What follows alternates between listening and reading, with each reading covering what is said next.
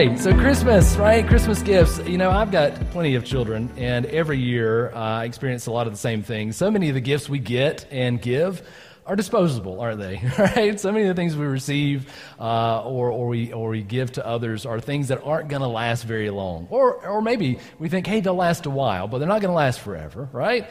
Now, some of you really thrown off my whole plan this morning by saying children, so that's not going to apply. But everybody else who didn't, this is going to apply a little bit more, right? We have disposable things. We get disposable items. My kids every year experience the same thing. We open presents, and in the morning they're excited about what might be under the tree. They're like, oh, I can't wait to open it up, right? And they rip it open, and they're like, oh, they're so pumped about what they got, and they're just overjoyed, and they play with it all day. And then about a few weeks, a few months, but sometimes a few days later, depending on how old the kid is, it's not even played with anymore, right? It's just tossed somewhere else. And about, June, we're like, well, we got to get rid of all these toys. There's way too much stuff around here. We got to just pack it up and move on, because inevitably Christmas is coming again, and we're just going to repeat this cycle over and over and over again, all right? And now I thought, as I was thinking this week through that, I was saying, well, that's just a kid thing. But no, I don't think that's true either. I think most of us, even as adults, kind of experience the same thing. I had an experience with this recently, really. My wife has been in desperate need of a new cell phone for years, all right? We're talking like 5 years at this point, right? Really, really bad. It was just not good at all. And she's not cheap. She's frugal. She doesn't like to spend too much money. And so I appreciate that, because that leaves more for me. No, I'm just joking, right? No, I appreciate that, but she just really was not going to get a new phone. She was just going to, I'll just ride this thing till it dies, and that's going to be how it goes. And I was like, well, I can't put up with this any longer. I'm tired of hearing the complaining. And so I said, well, I'm going to give you a gift for Christmas. And I gave it to her early. And so I gave it to her early, and it came in, and I was like, oh, that's fun. Let me see your new phone, because I'm a guy, and I like electronics, and I like to play with things, because I'm 37 and still a kid, right? So I'm still playing with this phone. And I'm playing with it, and say, oh man, all these new features, all these different things, and it's so much fun. And I lay her phone down, and I pick my phone up and pull it out, and it's only a year old, right? I mean, my phone's pretty new, all things considered, and has a lot of the same features hers is. But as I was looking at mine, I was like, wow, hers is a little shinier, right? And hers is a little, can go a little faster than mine, a little brighter screen. It's like, man, I don't know, maybe I need a new phone, right? And so, no, I don't, she says, right? Because she's the frugal one, right? So I think we all go through this, even as adults. It might not be phones, it might be whatever it is. It could be cars, it could be houses, it could be drills, it could be whatever. It doesn't really matter. Whatever it is, I think we go through this period of like, well, we're always looking for the next thing that's going to make us happy, right? Because that's what we get when we open gifts, isn't it? That's what we get when we get new things, right? We're programmed to have this feeling of joy and happiness when we get something, right? Especially when it's new to us, right? When it's shiny, when it's the fanciest, newest, best thing. Now, companies understand this, right? Marketers, advertisers understand this. That's why there's an iPhone, 12, right? And there'll be an iPhone 20 at some point, probably the next 2-3 years, just as fast as they pump them out, because they know that no matter if we have the best thing that we think we have, that the next best thing is going to drive us to want it, right? And we're going to get that rush when we open it up. We're going to get that feeling of like, oh, yes, that's what I've been waiting for, right? We're going to get that joy, happy feeling when we rip into this next best thing. We all do it. We all do it. Now, some of us may listen to that and say, well, it's not me. You know, I've kind of learned over the years to be content, right? To be grateful for what you have. That's usually the counteraction to this. If don't want to be you're just constantly in this cycle of happy and sad because you don't have the new thing, and then happy the new thing's here, then sad is gone. If you don't want to be in that constant cycle, some people say, well, just be grateful for what you have, right? That seems reasonable. Be grateful for what you have. And while there's some value in that, I want us to consider another possibility. That our problem isn't in our desire to be happy. Our problem is that we desire too little. C.S. Lewis once wrote, if we consider the rewards promised in the Gospels, it would seem that our Lord finds our desires not too strong, but too weak. We're half-hearted creatures, he continues, fooling around with drink, with sex, with ambition, with all these things, when infinite joy is offered to us. Like an ignorant child, he says, who wants to go on making mud pies in the slum because he cannot imagine a vacation at the beach. We are far too easily pleased. Far too easily pleased. Now, some of you are saying, that can't be me. I'm hard to please. I need everything now. I need it the best. I got to have all these things to be satisfied, to be having any kind of semblance of happiness or joy. I need the next best, better thing that's out there. But if Lewis were here, he would say, why are you wasting time and energy finding fleeting happiness in things that are disposable when you can have a greater gift?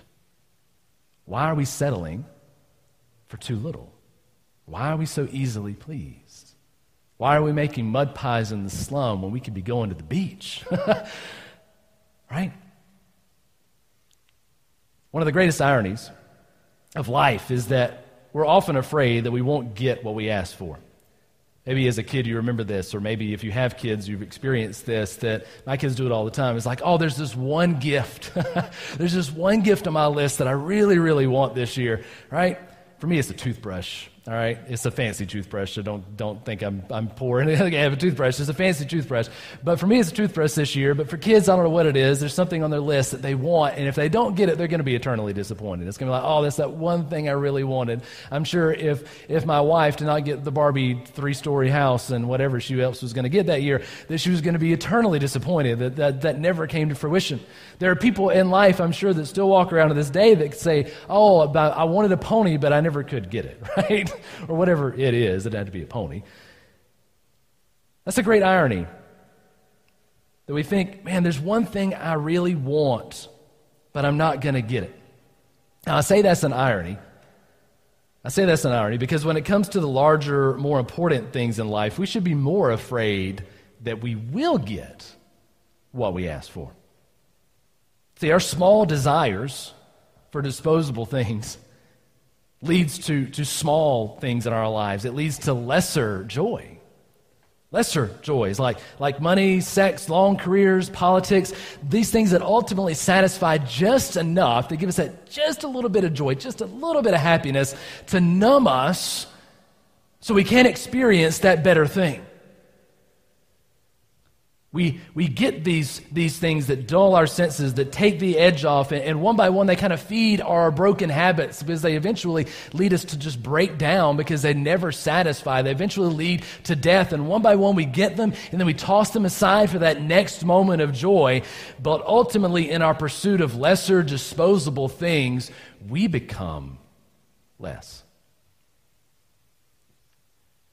We begin to consider our own lives as cheap and disposable. And then one day we look back wondering, where did it all go? What, all the stuff that I had, it's gone. All the things that I think was going to make me happy, they're not around anymore. And then we look behind us and we see death lurking, and they're like, well, what was it all about? What was it all about? We see ourselves as cheap and disposable because of the cheap and disposable gifts we get, but God doesn't see us as disposable, right? God doesn't see us as disposable. He sees us as the things of greatest worth, and He mercifully doesn't give us what we ask for. Not most of the time. Instead, He gave us something infinitely better. A joy that can never be quenched. A joy that can never be taken away from us. See, He stepped out of heaven. This is Christmas, right? This is what Christmas is about. He stepped out of heaven to rescue us, to deliver us from the disposable life that we lead. To deliver us from the cycles of brokenness and death. To become that best gift we could ever receive. That very first Christmas, you've read the story, maybe you've heard it thousands of times, maybe you hear it every year, maybe it's the first time you've heard it, I don't know. But the very first Christmas, we see people who were living their lives day by day, experiencing fleeting joy, and they were about to get a great gift. And it was shepherds as they were hanging out in a field one night. See, they were working a night shift, living their life, minding their business, keeping their heads down, working like many in our community do. They may have been singing over the sheep that night, as shepherds often do. They were probably enjoying the calmness. We talked about peace last week. They're probably like, man, it's so peaceful out here. I'm so grateful that we have a moment of peace and there's no wolves or lions or any crazy things trying to attack our sheep. They're just doing their life, right? They're living life as best they could, finding joy in their work probably. When suddenly they were ambushed by angels. Luke chapter 2, verses 9 through 11. It's going to be up on the screen and then kind of down here, right, if you're watching online. And we're going to read this together, and we're going to see how this changed their lives. Changed their lives. Luke 2, verse 9 and through 11 says this. It says, and an angel of the Lord appeared to them, and the glory of the Lord shone around them. And they were filled with great fear. And verse 10 says this, and the angel said to them, fear not, for behold, I bring you good news of great joy that will be for all the people. Right? Good news of great joy. For unto you is born this day in the city of David a Savior who is Christ the Lord. Good news of great joy, right? The gift of heaven had arrived. Jesus, our rescuer, our deliverer, the conquering King of kings who would grow up to die the death that we deserve, the death we have chosen for choosing lesser joys. He would take our place so that we could have life instead. And he would rise from the grave. We talked, if we get this, we'll advance this to Easter in a few months. He would rise from the grave to prove that he and he alone had the authority to give a fulfilled and eternal life as a free gift to all who would accept it. The best, the greatest gift, or the greatest joy. Good news of great, great joy. Now, maybe you've heard or used the expression, it is better to give than to what? Receive, right? Now, that's a paraphrase of a quote from Jesus. So I'm not going to contradict it, but I'm going to clarify it, right? I'm going to clarify it a little bit, because if you haven't received, you don't know how to give. All right? Think that one. You might already got it. But for those of you who didn't, you're slow like me, think through that. If you haven't received, you don't know how to give. And when all you've been given is cheap, plastic, disposable gifts, that's all you'll ever give to anybody else. That's all you know. That's it. Right? So if you're thinking on your Christmas list, or what could they possibly want, and you're thinking, oh, well, I'll give them the best thing I've ever got. I'm going to give them an iPhone 12. Right? I'm going to give them the best thing I've ever got. I'm going to give them this pair of shoes, hiking boots that are the best hiking boots I've ever had. They're going to love it just like I love it, right? You'll give them what you've been given. And if the best of all you've been given is cheap disposable plastic things are going to wind up in a dump, things that are going to wind up not meaning a hill of beans when you're sitting at the end of your life looking back, then that's all you're going to give. That's all you're going to give. Now, my mama didn't raise a dummy. If there's something better than what I can get, I want it. All right? I do. I want it. I'm not going to hide it. I'm not going to say I'm not greedy. If there's something better, I want the best there is, whatever it is. I want the best, whatever, X and Y and Z, right? So if there's something better than the cheap disposable plastic things I've been getting, then I want it. And what Jesus offers is better than any single thing in this world. And then once I receive that, this is why it becomes better to give than receive. Once I receive his life into my life, it can't get any better. It can't get any better. And I don't want to give anything to anyone else that is less than the best that I've received. So I say, why do I get up here and preach every week? Why do I take 25 hours a week and put together messages for 20 minutes? Why do I take time to be here when I could be off doing something else, making more money, probably having more fun, quote unquote, that people ever could imagine? Why would I be here doing this? Because I have the best gift, right? I have the best thing I've ever received. And why would I spend my time giving something to somebody else that isn't the best? Why? I wouldn't. I don't. We've got the best gift. When you latch onto that greatest gift, you begin to understand happiness on a whole new level, right? You begin to be happier than you ever were before. You begin to see how you are more blessed than you ever were before. You begin to see how you can be more satisfied than you ever were before. You begin to see what true joy is in giving as Jesus gave to you. Joy in giving away your life for others? Yes. Joy in dying for yourself to others? Yes. Joy in willfully sacrificing in your life so that someone else can get? Yes. That's joy. That's happiness on a level that you can never, ever lose. Ever. When you truly experience that, you won't be able to keep it in, all right? It's not going to be possible for you to walk around and say, oh, I got this gift, I just keep it at the house. It's just chilling back there. I don't really keep it in the garage, I just kind of wash it off every now and then. No, you won't be able to keep it there. You can't. It's impossible.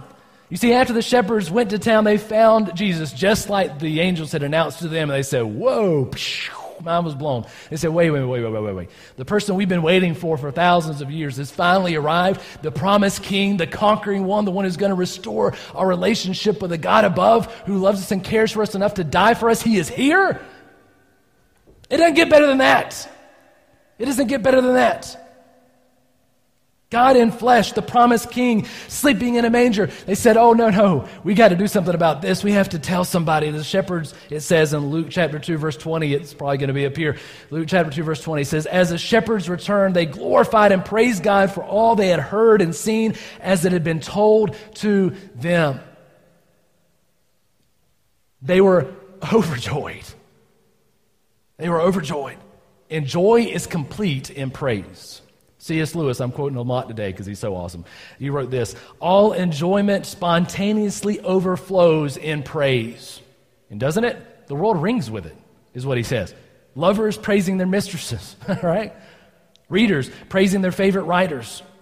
Hikers praising the countryside. What a beautiful day it is. Players praising the game, praises for wine, for food, for entertainment. And what happens when we're doing that? We encourage others to join in, right? Say, wow, whew, look at her. Isn't she lovely? And she's mine, right? You eat a good meal and say, wasn't that delicious? Oh my goodness, you've got to taste what I just ate because it was fantastic. Praise completes our joy. Praise completes the thing and the things we enjoy. And if God is supremely enjoyable, if you are enjoying His beauty, His mercy, His grace, His excellence, His worth, His power, His wisdom, then praise will overflow naturally and it'll bring your joy to completion just as it did the shepherds that very first Christmas. You see, we sing every single week. We're going to sing a great song today. We sing every single week here on Sundays. We're going to carol next Sunday afternoon or night. And we're going to sing not because we have to, not because I said, hey, why don't you come and sing with me? Not because it's something we put on the checklist to do every single week. Not because something tells us to do it, but because we are overflowing with joy. Or should be, right? That's why I sing. I'm not good at it, right? I'm not going to come up here and sing a solo. You don't want me to do it, and I don't want to do it. I said, you kind of want to say, no, John, you're not going to see it. All right? I'm not going to do it, but I will sing. I will sing, not because I want to, but because I can't help it. Yesterday, I was watching football, and it was the best day ever. All right? For me. All right? Now, again, not going too far down this rabbit hole, but I'm a Florida State fan, all right? I love college sports in general. And college sports, as some of you may know for other sports, have rivalries, right? You may know if you're a Patriots fan, who the Patriots hate. I don't even know. Giants? Buffalo, all right? All right, hey, Buffalo, whatever. All right, so, if Buffalo loses, that's a good day to me, right? If you're a Patriots fan. All right, to me as a Florida State fan, if Florida loses, my day is complete. I don't care what Florida State does. If Florida loses, I'm good, right? And so yesterday, Florida State beat Florida in basketball. Florida lost at football, and we won our football game too. My joy was complete. And every single time a touchdown was scored or a basket was done, I was like, woohoo, right? I was partying. LSU beat Florida last time, woohoo, right? My joy is complete, and I was expressing it through praise. I couldn't help it. I couldn't help but do it. I was happy. I sing Sunday mornings, and beyond that, I sing every day. I was singing whatever Christmas songs, tons of Christmas songs this week, as I was thinking through Hark the Herald Angels Sing, right? And I was singing that, had it in my head all week, and I was thinking, man, thank you, God, for Christmas, right? Thank you for the greatest gift. Thank you for the joy that I have in you, the best gift ever. I can't help but sing about it. I can't help but do it. Praise completes our joy in Jesus, but you know what else happens? It's the last thing. We're going to wrap it up. That when you get that joy from that greatest gift, from realizing and accepting and following the God that died for you, if you get that joy in your heart, loving others just overflows from that, right? Praise overflows first, it completes it, and then loving others becomes second nature. What did the shepherds do? Luke 2:17, we kind of step back a couple of verses. Luke 2:17 says, when they saw Jesus lying in the manger, right, they made known the saying they had been told to them concerning this child, right? They couldn't keep it in either. They said, wait a minute, hold on. We just had angels sing to us, which is something we've never had happen before. And they said, hey, come and find this baby. And we're like, we're not going to find this kid. We're going to go look anyway. And we found him. And now we got to tell somebody about it, because that means everything that God has promised has come true. He is faithful, He is loving, He has rescued us in Christ, and now I got to tell somebody about it, right? It's not just about singing, praise overflows and completes our joy, but loving others, being enough, hey, wait a minute, something just happened, something radical just shifted the entire world. I've got to tell somebody about it today. That's praise and loving others. That's saying, man, I love you so much, I'm not going to give you something cheap this Christmas. I'm going to give you Jesus. And your joy is never going to fade. You can't love people. You can take this one to the bank. You can't love people, cannot love people effectively. You cannot love people until you pursue your joy in Jesus. You can love Him for a little bit. You can love yourself a lot. And if you find happiness in loving other people, then you're going to really fulfill your own desire, right? That's not loving them, that's loving yourself ultimately. You're not going to fully love others until you pursue your joy in Jesus.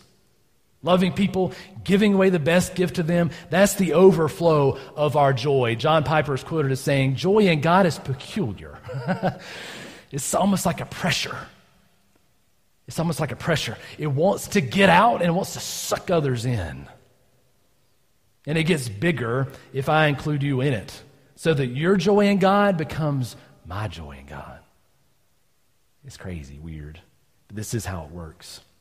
This is how it works. I don't know about you. I want to be happier this Christmas. You want to be happier this Christmas? I want to be happier this Christmas. COVID is hit, and it's drained me to no end. But I want to have a happy Christmas, right? I don't have a Merry Christmas. I want a happy, joyous Christmas. And so I pray that for your life this week as well. And I won't find the happiest Christmas underneath my tree this year. I won't even find my happiest Christmas on the look on my child's faces, on the many children I have's faces, as they open their gifts this Christmas. I won't find it there. Where I will find it, where I do find it,